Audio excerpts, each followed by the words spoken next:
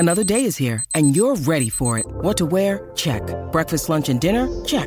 Planning for what's next and how to save for it? That's where Bank of America can help.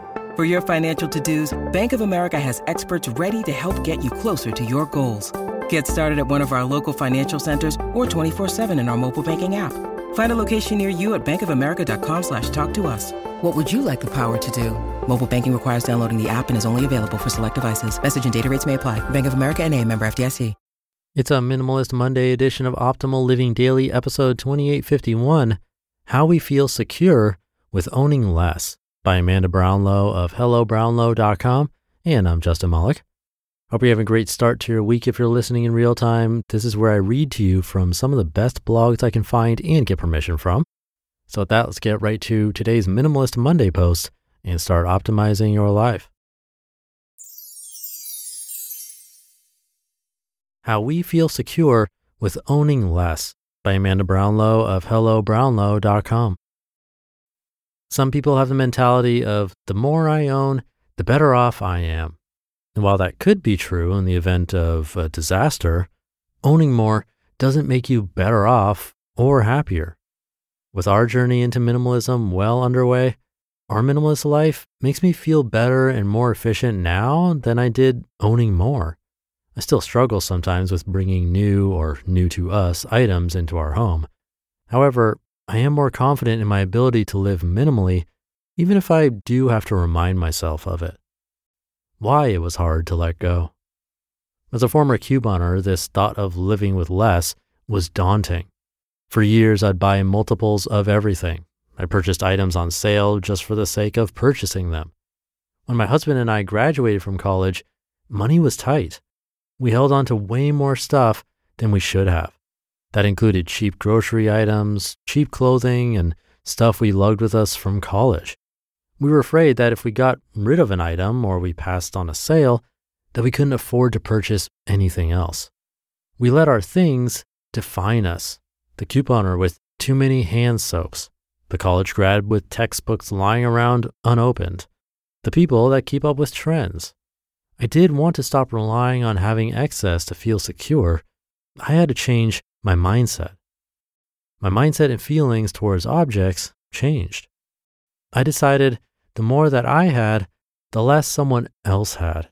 And the more that I had, the more time I would spend taking care of our stuff we didn't want or need. Without spending hours shopping for new items, finding homes within my home for them, and then regularly rearranging them and cleaning them, I got time back in my life. With that new and refreshed frame of mind, I was able to let go of a lot. I eliminated over half of my clothing, 3/4 of my stockpile, and probably about half of our remaining belongings. How crazy is that? We've been out of university 5 years and accumulated far more than we needed. While we moved from our first tiny apartment together in a medium-sized U-Haul, we hired a moving company to take us from our first city apartment to the next. We paid someone else to take our 45 boxes, my husband numbered them, plus our furniture across town. We paid the same company again to move us from that swanky apartment into our first home. Oh, how I was disappointed that our furniture looked tiny and sparse in our new home. I wanted new furniture, new appliances, new and better everything. From that borderline greedy new homeowner to where we are now is remarkable. We have found contentment. Deciding that less equals more has been the best life change. We figured out how to be content. With our new mindset in place, less equals more, and knowing that other people in our country live with far less than us, we became happier, healthier people. That first round of decluttering, the purge, lifted a weight from my shoulders that I didn't know existed. It didn't hurt either that we made over $1,000 from our garage sale. There is less to clean, less to organize, and less stress about getting it all done.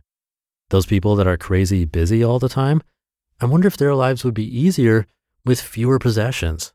Even on the busiest of days for our family, we are less stressed and less anxious than we were with our things suffocating us. We found more time for the outdoors and for each other.